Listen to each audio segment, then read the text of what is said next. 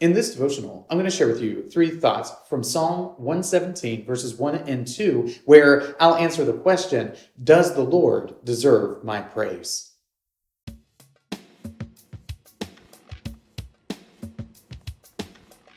Psalm 117, verses 1 and 2 says, "Praise the Lord, all nations. Extol him, all peoples. For great is his steadfast love towards us, and the faithfulness of the Lord endures forever.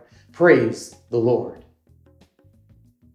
Well, that's a nice short little psalm, isn't it? It's nice and short, it's quick, it's to the point. It's one of those psalms that you read, and when it comes up on your reading plan, you're like, woohoo, I don't have a big, long, difficult reading today. But what this psalm says is that the Lord deserves our praise, that we should praise him, and not just us, but everybody. And the reasons why is because the Lord is faithful and his steadfast love endures forever. It's because of who he is that the Lord merits our praise. So here are 3 thoughts from Psalm 117, verses 1 and 2, discussing that. Thought number 1, all nations. All nations are to praise the Lord.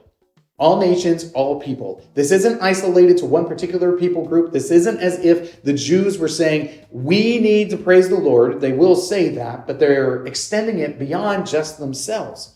What the Jewish people were saying is that we all, as creatures, need to praise the Lord. We all, as human beings, need to ascribe the Lord glory and honor and praise because he is just so very good.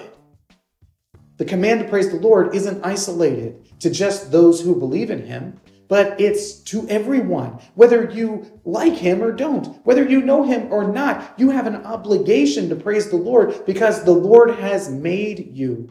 And it doesn't matter what your feelings about that are. This obligation is intrinsic in your nature.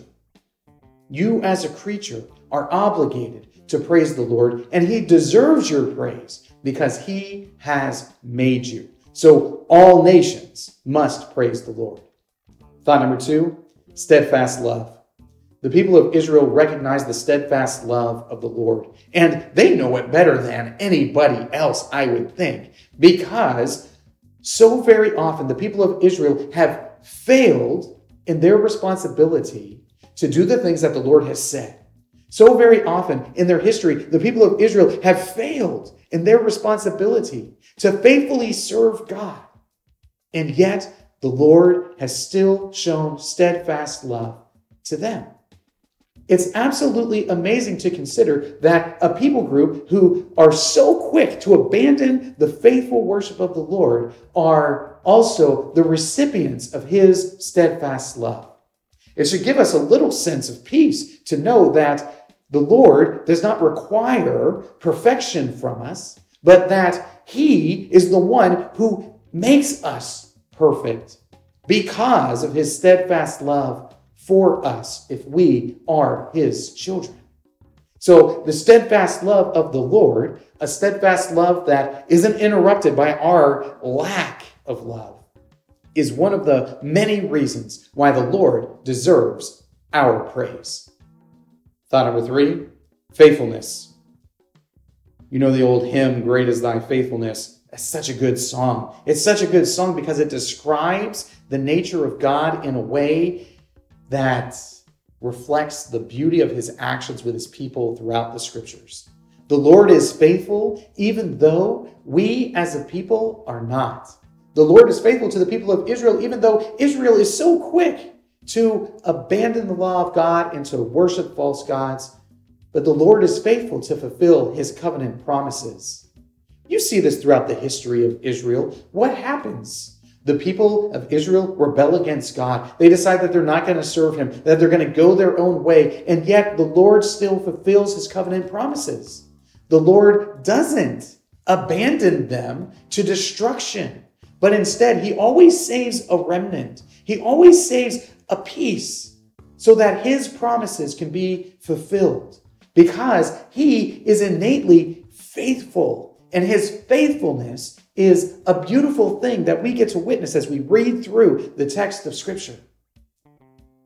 We can trust that the Lord is faithful, and he will continue to be faithful to his people because he has done so in the past. He will continue to do so in the future.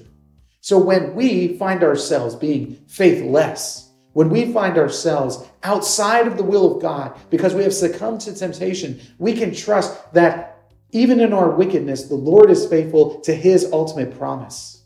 And we can trust in the saving work of Christ Jesus on the cross because the Lord has been faithful. You see, it isn't dependent upon us. The Lord doesn't need us in order to bring about his purposes in the world. And yet he still allows us to participate in his grand narrative for the redemption of his people. These three thoughts come to you from the assigned reading of Psalms 117 and 118. If you'd like to read through the Bible with me, you can do so by subscribing to this channel, by clicking on the link in the description, or by joining the Facebook group Through the Bible, where we are reading the text of Scripture together.